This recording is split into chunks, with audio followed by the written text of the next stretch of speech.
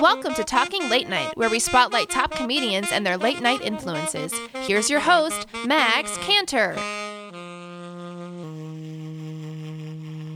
Hey everybody, and welcome to Talking Late Night. I'm your host, Max Cantor, and today on the show, I have a comedian who is currently based in Los Angeles, California. He's a stand-up comedian and is also the founder of Chatterbox Comedy Night Podcast, which produces the shows like Who's Your God and Views from the Vista. So please welcome to the show, Steve Hernandez. Welcome to the show, Steve. Hey, Max. Great to be here. I'm excited to talk to you. And so just to jump right into it, growing up, what either late night television or really any type of TV, movie, anything influenced you and your comedy? I would say that I wasn't influenced too much by anything on TV or anything, but I did grow up in church, and I used to be a pastor. So I think I got a lot of that stuff from the church, especially public speaking. Mm-hmm. So did you become interested in performing and being up in front of people before you became interested in making people laugh? Yeah, in high school I did drama and everything. I did always like performing, but I started pretty young doing all the ministry stuff. Even I grew up in the church that eventually became a mega church. So there was always like big activities that we would do, and I was just always in front of people a lot of the times. I see. So when did you become, I know you said you grew up in the church, but when did you make that decision that you wanted to become a pastor? I don't know. I got conned into it. We started, around the time I graduated high school, they started a program. It was like we had a big church. Right now the church, I don't belong to it anymore. I think it might be up to 15 or 20,000. When I left, they were at 10 or 12,000.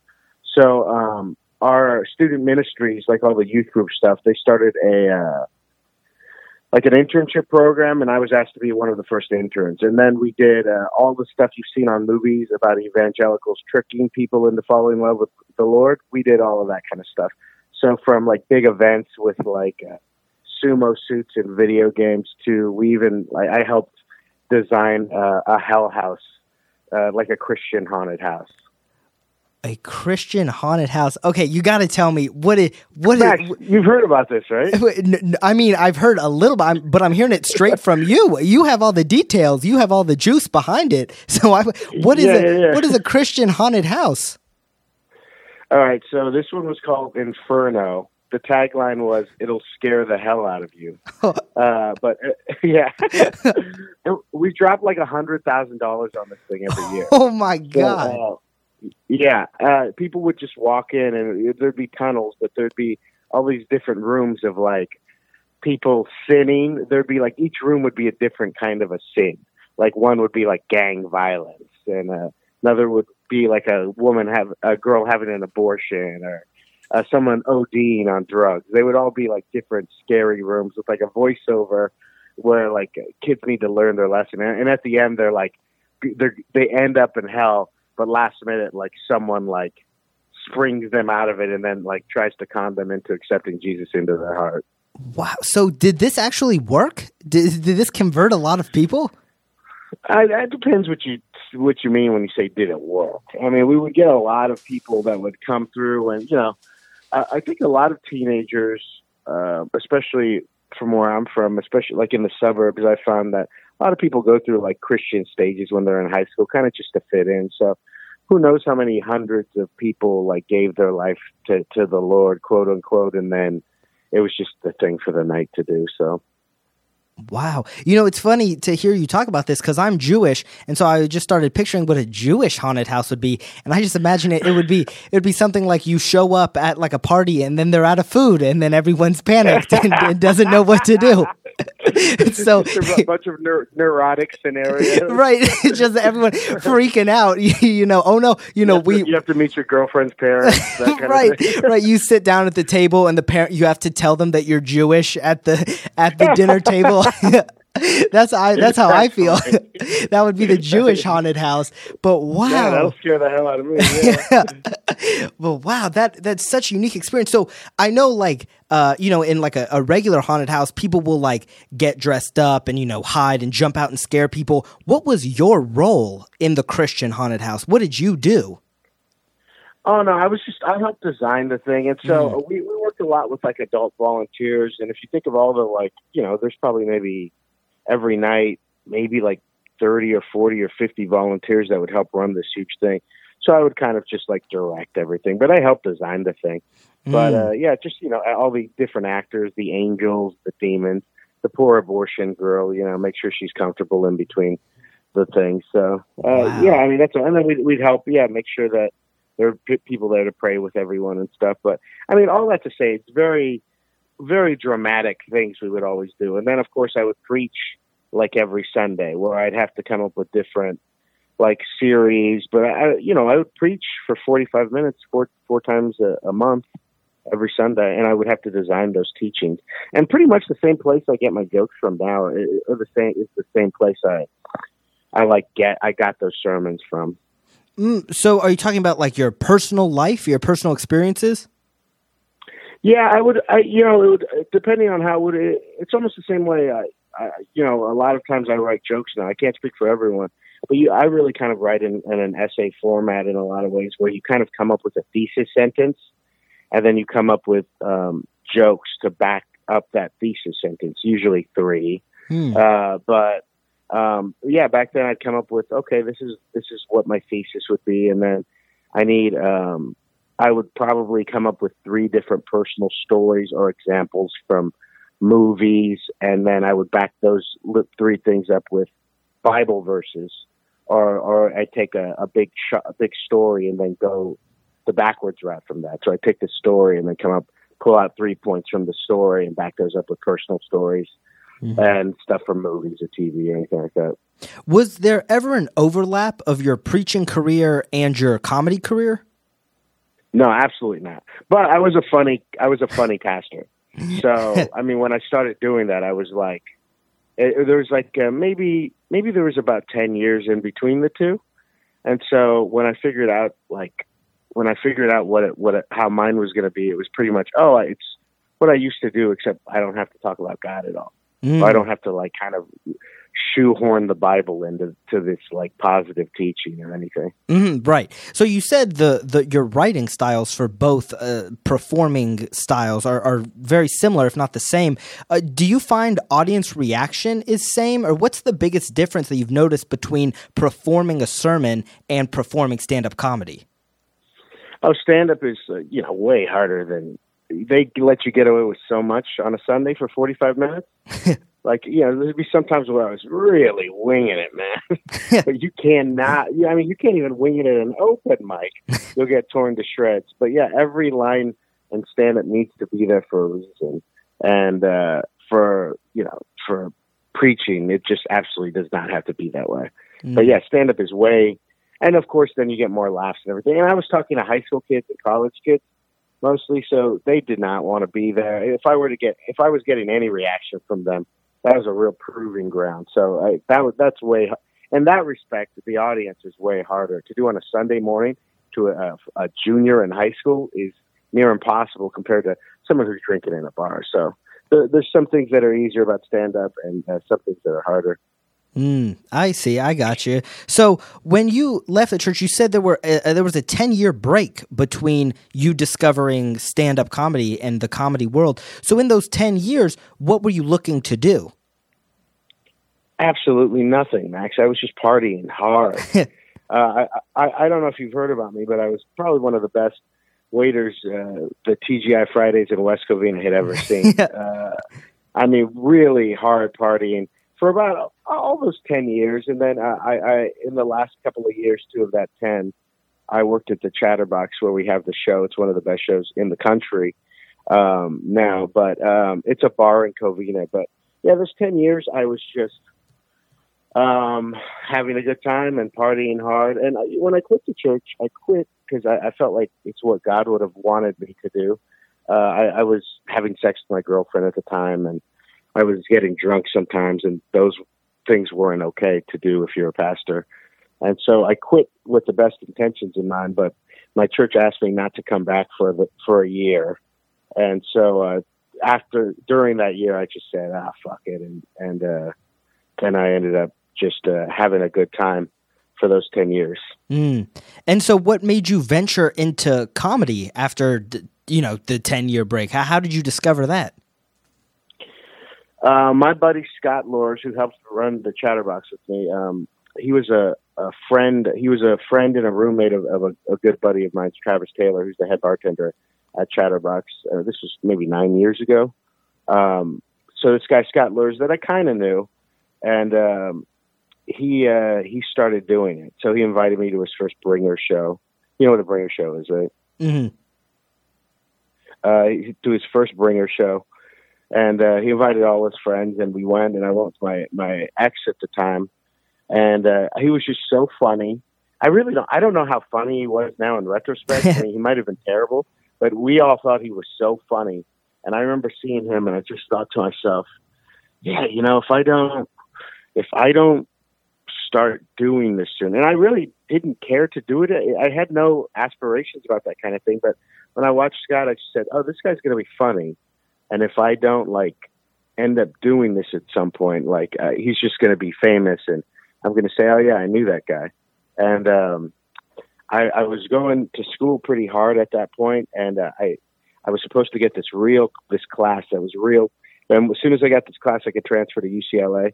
And something went wrong with the computer. I thought it's a dumb story, but I ended up missing on the class. So I had my summer open, and Scott said, oh, you should just go to some open mics with me. And I started to go to those open mics, and there goes my life. Do you remember the very first time you performed stand-up? Oh, yeah, absolutely. How did it go? Was it a success? No, it wasn't an open mic. It was kind of at TGI Fridays, maybe 2 years before I actually started. There was a bartender who got fired, and then myself and my friend Steve Spade and Travis Taylor. These are all kind of people that the Chatterbox knows about. We just, I don't know where we got the idea that we could do it, but we just kind of threw a stand-up show in that guy's garage and invited everyone, charged them $20. All the money was going to go to this guy Manny who got fired. And so we just packed it out, had a big party, and the garage was full of chairs, and we each did, I think, maybe 20 minutes. And I remember some of the jokes still. I would never tell you them. It was really bad. I can't believe how bad it was. But we did that maybe a few times for different things for a couple of years. And then before I went to my first open mic, and then actually started doing stand-up here in Los Angeles. Gotcha. So you kind of had a very soft introduction to it. So by the time you were doing open mics, I would assume you felt very comfortable to get up there. I don't know how comfortable you ever feel right away, but I was also terrible, bad for the first year. It's embarrassing. And especially when you go, I'm from West Covina, which is a suburb of Los Angeles. So it's about 30 minutes outside. And the first open mic that we went to, Scott had been doing Bringer shows, but he didn't understand that those are a horrible thing to get caught up in, and that you don't have to bring people you just should go to open mics. And so we went on the first day to this one. It was called Casey's downtown. Now it's kind of it doesn't exist anymore, but it was a nice famous one at the time. Dave Ross used to run it, and Alan Spicklin Williams. A lot of people on the Los Angeles alternative comedy scene kind of cut their teeth there. But I was from the suburbs. I wasn't savvy or didn't know anything. So even when I got up there, whatever I said was terrible. It was just because when you start comedy, especially in Los Angeles or New York, I don't think you don't understand that you're going up against people who either have been doing stand-up for 7 years somewhere else and then moved here, and they're very good, or a lot of people graduated from Ivy League schools and they have a internship at Conan.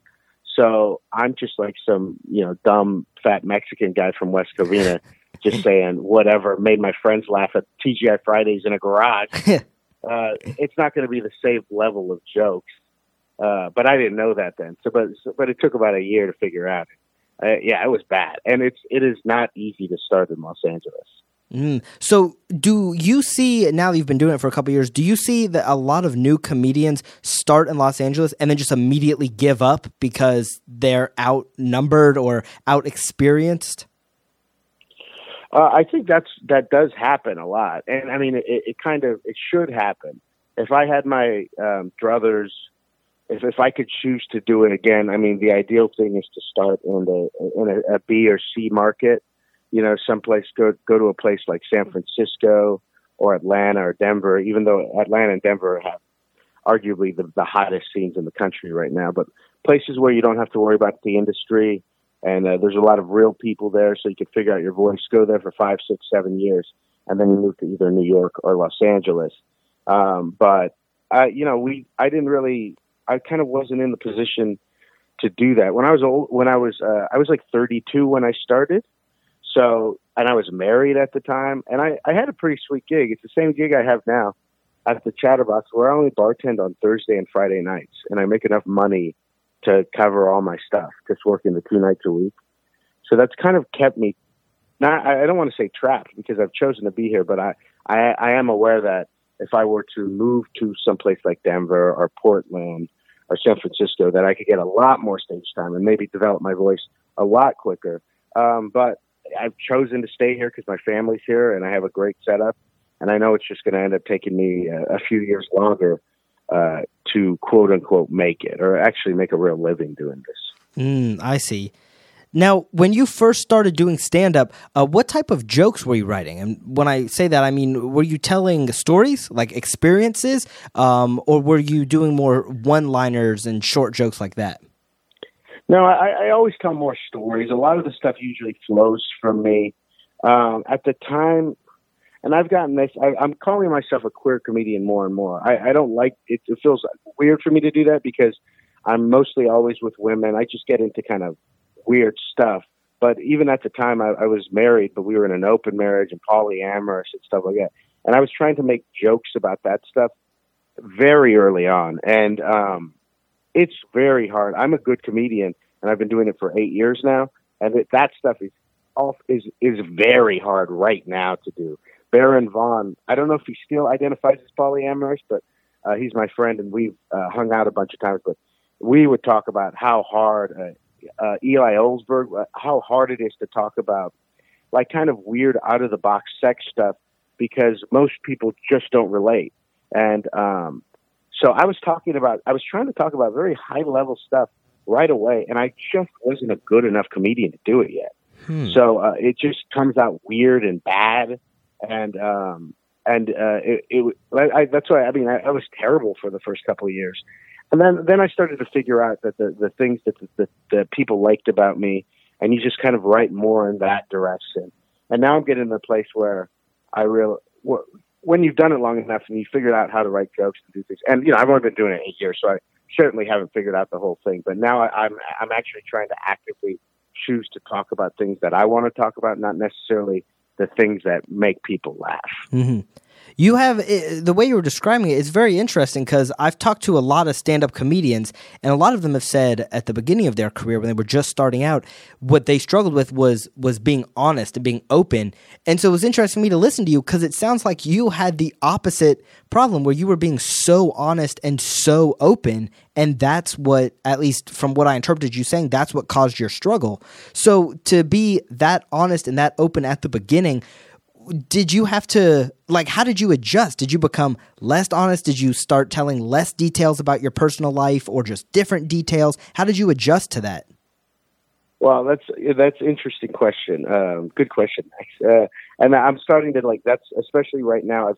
I'm writing new chunks that are kind of addressing that. But like I said, I've had a lot of queer experiences, and these are things that that I was trying to talk about at the time. And I just, stuff like group sex or letting a guy, of course you can cuss on this, right? Oh yeah, go ahead. Okay. About letting this when I quit being a pastor, I let this old guy suck my dick in a porn shop. And I mean, I try to talk about this stuff very early on. And now a lot of the stuff are bits that I have. But I almost, at the beginning, or how I got to a thing was, I would kind of trick people into thinking he might and I'm a big Mexican guy too, so they don't expect a lot of the stuff to be coming out of my mouth. Yeah. So I kind of like tricked them in a way to think like, oh, maybe that's funny how he's kind of being a little gay or stuff, but I can't tell if he's that way or not, but that's kind of the joke, is that, oh, this big Mexican guy is kind of talking that way. But I figured out after a while, and like in the past year, I was like, well, I kind of don't want to. I figured out that I was like trying to trick or like make a big group of mostly white people, mostly straight white people, like be okay with how I am. And I figured out to write jokes in that way where they would accept me and like me for that. And I've done very well that way. And I have a whole bunch of jokes about that kind of thing. But then I got to the point where I was like, I like how I am, and how I am is pretty cool. So I'm not going to kind of skirt the issue anymore. So the jokes I'm writing now are kind of like, this is what I'm into. Like, this is what I am. This is what I'm into. If you're not into this, you're probably a fucking square. And, but I mean, I figured, I have to do it in a lovable enough way so that they know that I don't hate them or anything, but it's just coming from a completely different place.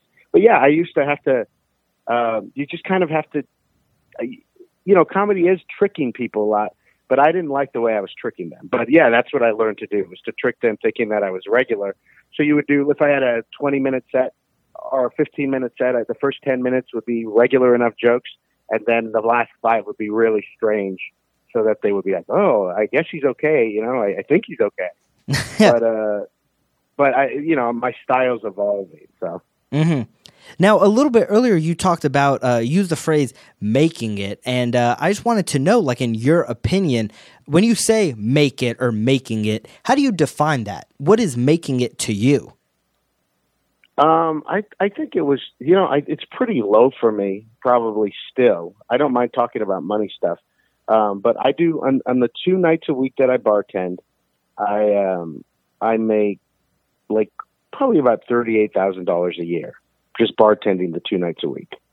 For me to be making it as a stand-up comic in Los Angeles, if I could be making $70,000 a year, to me, that would be, and when I started, it was 50. But now that I'm older, I'm like, okay, I really need health insurance and a bunch of things I didn't know. But to me, it's $70,000 a year. That to me, I don't care how much I'm working, but that to me would be making it. And that's changed. I mean, and it's changed in the past year or two, because to me, it all used to be about art. And I always told myself by year 7, I would love to be able to do an hour and have an hour that I'm proud of, and to be a headliner, someone who could do that and people were excited to see. And now I don't even care about that. To me, that's such a part of who I am as an artist, that stuff is always going to come. I'm glad I worked hard. In Los Angeles especially, you have to just keep your head down, because so many people are getting stuff all the time. And you have to be aware that that's not why I'm doing it, that I really am in this for the comedy. So if it takes me 8 years or 10 years to become the person that I want to be, to have my voice be true, then that's how long it's going to be. But it's not about getting shit. But now that I'm at the 8-year mark and I can headline and I do have jokes that I'm very proud of, I'm like, okay, how the fuck am I going to make this a living? How am I going to do this so that I could have health insurance, and maybe possibly if I want to have one child in one of the most expensive cities in the world, that I could have one child. So for me, it's gone from artistic to real practical, and figure out how I could do this and utilize my time best. You bring up a good point about Los Angeles. It's such a competitive market. Do you see, from your experiences, that comedians help each other and they lift each other up, or is it very much like competitive, very cutthroat? What have you experienced? I think certain people help each other. It is, of course, very competitive, but I'm also at the level where people aren't in the position. They're just starting to get in the position to be able to help each other. I mean, these first 10 or 12 years, you've just got to be scrambling to make sure that your own things happen and come to pass. And then you could help people. There's a show called Corporate on Comedy Central. It's the co-creators are Jake Weisman and Matt Ingebretson. And those guys all came up. They're a couple of years ahead of me, but I would say we all kind of are about the same class. And they just got their second season renewed. I think they just finished filming it. But they, on their first season, and then they put me on the second season, and small bit parts and stuff. They've put a lot of Los Angeles comics on these shows to get us Comedy Central credits and to get us, some thousands of bucks or hundreds of dollars or whatever. Even if it's small parts, they could have just farmed them out to actors, but they've tried to remember who they like and who they're friends just to help us. But, those for the first 10, 12, 15 years, it's really hard to do anything but to if you have to make your own dreams come true before you can help anybody else. And that's what I've found it to be. I know now that there's more women in or in comedy in the past 3 or 4 years than when I started completely overall. And I've noticed that they seem to be more positive towards each other and more uplifting towards each other. And I don't know if women are just generally better than us or something like that. But I was just thinking about that they seem to be a little more positive or online and that kind of stuff. When you first started, so you're brand new on the comedy scene, did you have people who would kind of, I want to say mentor you, but kind of just give you advice like, hey, this worked and this didn't, when you were just brand new? Nothing like that. But Scott Lors, I've mentioned him a couple times now. Him and I had a podcast. I started a podcast called Respect the Danger of Knives that I was actually doing maybe a year before I started doing stand-up. I was just interviewing my friends and asking them about their life and asking them about the music they like, and I'd play a few songs from the stuff they asked. And then I started doing stand-up, so then I started interviewing other stand-ups. And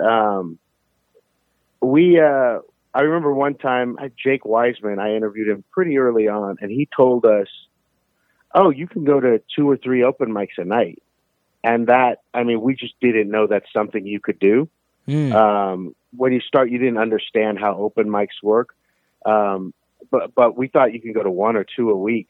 But after he told us that, then that's what we started doing. So Scott would do 15 a week. I would do 10 a week.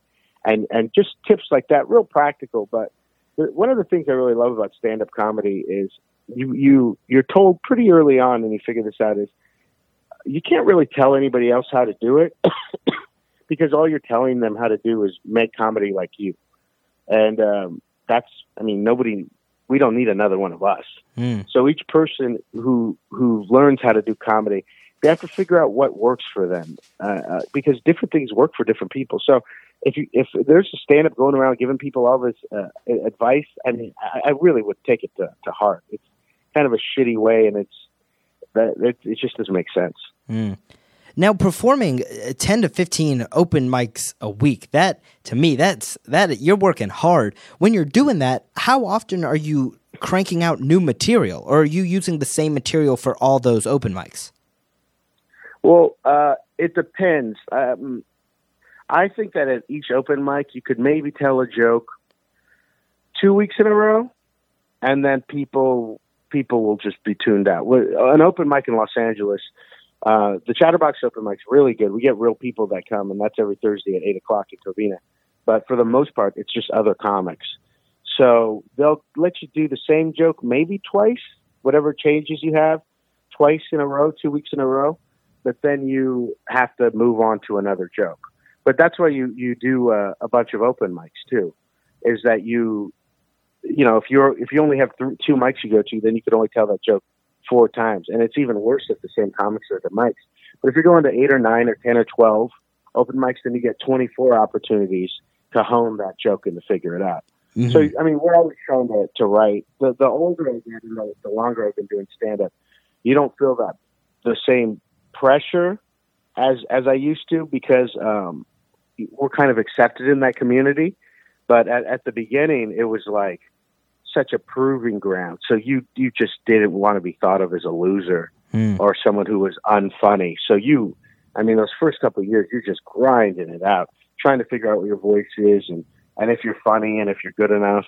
But like I said, the older I get, I do love chasing jokes, and I'm chasing jokes down right now, but it doesn't have that same hunger and that same dude, these people might not talk to me if I'm not funny next week.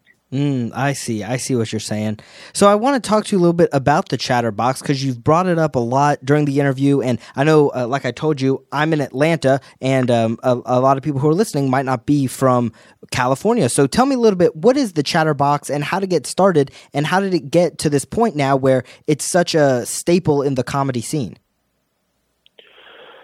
Chatterbox is a bar I work at. My older brother's best friend, Ralph, he's like 5 years older than me. I've known him since I was little. He bought this bar in Covina, which is down the street from West Covina.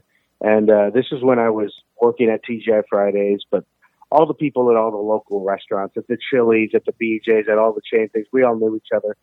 So he asked me to get, 3 or 4 or 5 of the best bartenders in the city and come work at the Chatterbox. So that's what we did. And the whole time, too, he had in mind, because we had talked, I hadn't even been doing stand-up yet, but he's like, we'll get a little stage here for when you start comedy, and then we could do that. When I eventually started doing comedy, we started a Chatterbox Comedy Night. It was monthly the first year, twice a month the second year, and we've been doing it weekly for the past 6 years, so over 8 years now. But Covina's far enough away. It's about 24 miles away from LA proper, so that you get a lot of real people, a lot of blue-collar people, just regular people that like to laugh. Los Angeles is kind of a hellhole for audiences because everybody's here to make their own shit. It's full of narcissists and not a lot of people that would just go out to get drunk and watch comedy. But from the start, we were pretty good at figuring out who the great comics were and bringing out just really good comics. So every week we do it. It's usually jam-packed. There's something about the room that's real special. It's got a nice low ceiling, and the people who go there, a lot of them have been going to the show every week for 5 or 6 years, and they're just very savvy. They like people just being themselves, but you could be real raunchy or you could be nerdy as long as you're being yourself. But it just feels, it's one of the few stages in Los Angeles where it feels like magic could happen there every week. You won't hear about Los Angeles just doesn't have that many good shows, maybe 4 or 5 good shows, but it's one of the few rooms in Los Angeles where you could really murder there and get it cooking, and it feel like, oh shit, this is why I do stand-up comedy.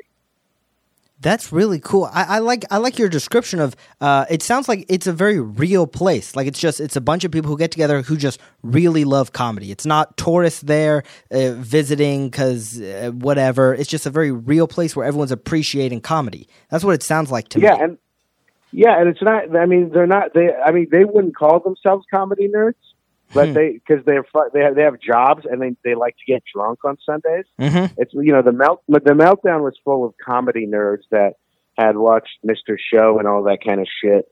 But yeah, they do love good comedy, and we brought out. I'm very picky about who we put on that show, and there's people who are famous who have come out to do that show, and they eat shit. Because whatever the thing they have that allows them to sell products in Hollywood isn't the same thing as real stand-up comedy. Mm-hmm. So people know, like, it's become a badge of honor that to do that show or to headline that show or to kill at the Chatterbox, it means like, oh, I'm a real stand-up comic. Mm. Stand-up comedy is different than like, selling the shit or being on movies or TV. It's like I can walk in to a room full of strangers and blow them away. That's very cool. And are you? I'm assuming you perform, but are you the booker for the show, or do you have any administrative role in the show at all?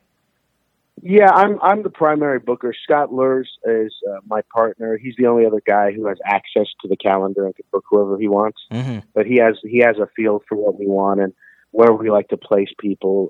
But we also have a few other. We always host in pairs. And so Scott and I host together, and then a woman named Ellie McIlvain. She hosts with both me and Scott too. And then we have a couple of pairs named Julia Loken and Lisa Chanou. They have a really huge popular podcast called What's Your Sign? And then Kevin Macias and Josh Michaels are another pair that host. But just Scott and I are the only ones who really book it. Gotcha. What's the difference between hosting a stand-up show and performing in a stand-up show? Hosting,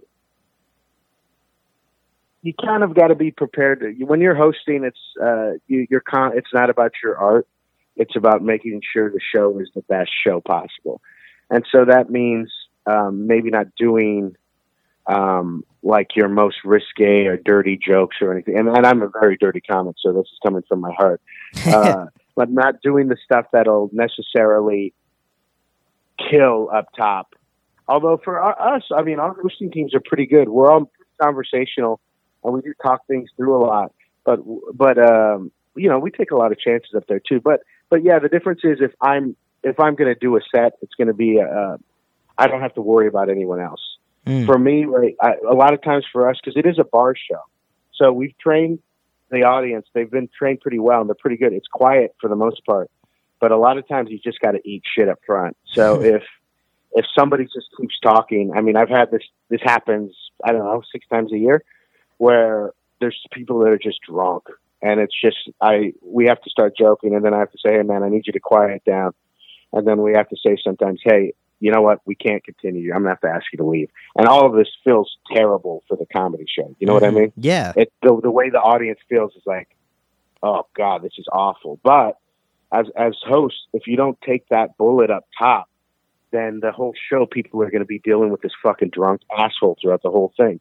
So my job is to ensure that the table is set for everybody else to have good sets, so that everyone's paid attention, everyone's in an upbeat mood, and everybody understands the rules to stand-up comedy. Don't talk on your phone. If you want to have a conversation, feel free to go outside. Go to the bathrooms. They're over here, but don't talk either because we can hear you in the hallway. Mm-hmm. And to prove, I think for us, is hosting is really important. Is we try to set the bar pretty high about how funny everything's going to be, just to command respect from these people who have no reason to respect us.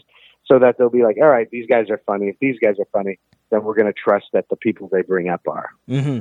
Yeah, I mean, from what it sounds like to me is you guys, when you host, you're the power. You are the authority in the room. And so I love that you, when there's someone there that's taking that magic away that you were describing, or taking away that comedy, that funniness, it's so great to hear that being the authority, being the power, you say, okay, well, we are going to remove that to keep that magic alive, to keep that comedy world alive, because what we have is special, and we are going to keep that specialness and not let anybody ruin it.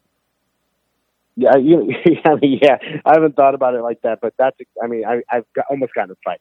Thank God I haven't had to fight anyone yet. Yeah. But I've taken people outside to calm them, like, let's get you out of the room, and I'd be like, let's take this outside, and then we walk out there, and I just shut the door, and I go, nah, man, I'm not dealing with you. But I mean, I've almost gotten a fight. But yeah, I guess it is. I do consider what we do. You know, it does get magical in there, and so, you know, for someone to come and stomp on it just because because they don't understand what's going on, I don't know. I mean, you know, I'd rather, and I think it would be hilarious to die over a comedy show, yeah. You know, over a comedy bar show, to get stabbed or something like the end of Stand By Me. That would be great. Absolutely. I mean, it would be a very sad Facebook post to talk about that, as former Talking Late Night guest Steve Hernandez was tragically stabbed over a stand-up show. Exactly. What a legend, right? Yeah, the legend Steve Hernandez was stabbed over a stand-up show. Yeah. That's defining. That is life-defining right there. Now, besides stand-up and what you do at the Chatterbox, are you involved in any other type of comedy? So like podcasts or sketch or improv? Oh, yeah, I really love podcasting, and the two I have right now are pretty successful. I do Who's Your God with Amy Miller, a past guest, and that's a religion podcast and an ethics podcast. We kind of talk about people's spiritual upbringings, and then we close it out with saying, if you were to start a church or a religion, what are 3 tenets of that? What would they be? And they could be funny or they could be serious. We just ask people, you know, what helps you feel balanced or happy or whatever. And yeah, we're able to get pretty deep with comics in ways that I don't think normal people do. And then my movie podcast, Views from the Vista. There's a classic movie theater right here in Los Feliz called the Vista. It's a big, maybe 500-seater, and it's beautiful. It's from the 30s. And my friend Zed Kutzinger, he's a writer for UCB, and Honor Neza, she's his girlfriend, but she's also an amazing musician in the band Beginners. We just go see whatever they're playing and we review it. But yeah, that movie podcast is doing great, and there's not much to it, but we're all great, and we have a great time doing it. So that's awesome. That's awesome to hear. And I only have one more question for you. This is a question that I ask all of my guests. So this is a defining moment in your comedy career, I feel, is this question right here. So I wish you luck. But the question is, if you were to give one piece of advice to someone who eventually wants to be in your shoes, what piece of advice would you give? I've been saying this a lot lately, but I don't know if it's good advice or not, but I think it's good advice. If you want to do stand-up comedy, just go do it. But Alan Strickland Williams is a very funny comic. He's done Conan a couple times. But when I started, I remember he told me at open mics, there's sign-up sheets. And a lot of times nobody signs up for the first spot because they're afraid to go first. But when I first started, I remember Alan Strickland Williams told me, always pick that one spot. So like 15, 20 people will sign up before you. And you're like, goddamn, I'm going to have to be here for an hour and a half or 2 hours. And then you'll get up there and that one spot's still open because everyone's so afraid. But Alan said, sign up on the fucking one spot every time you get, because stand-up comedy, all it is controlling the energy of a room. And if you can do that at the beginning, force yourself to be able to control the energy of a room right away, then you're going to become a great comic. And I've always taken that advice, even at the Chatterbox open mic on Thursdays. I always tell them, pick that one spot. Don't be afraid. Learn how to control the energy of the room. Man, I have to tell you, that is one of the most original pieces of advice I have ever heard. I love that. That is fantastic. I approve. Well, it's from Alan Strickland Williams. You pass. I approve. Good work. Good. So now, Steve, if people want to learn either about either of your podcasts, or they want to check out the Chatterbox or see you perform, what are some ways that they can do that? Just follow me on Twitter at Big Hearn, or Hernia on Instagram. But I post about all those things, both of those places. And I'm always on Twitter making jokes, and my Instagram's hot. I've got a hot girlfriend, and I'm always putting real risque stories up on it. So yeah, you're going to want to follow me on Instagram, but just follow me on one of those things. And then I advertise everything on both of those things. All right. Awesome. Well, Steve, thank you so much for being on the show. I had a blast talking with you. Thanks so much, Max. It was a pleasure. And to anybody listening, remember, you can visit us at our website at www.talkinglatenight.com. You can also follow us on Facebook at Talking Late Night, and you can find us on iTunes where you can rate and leave us a review. So thanks again to Steve for being on the show. Thanks to you for listening, and we'll see you next time.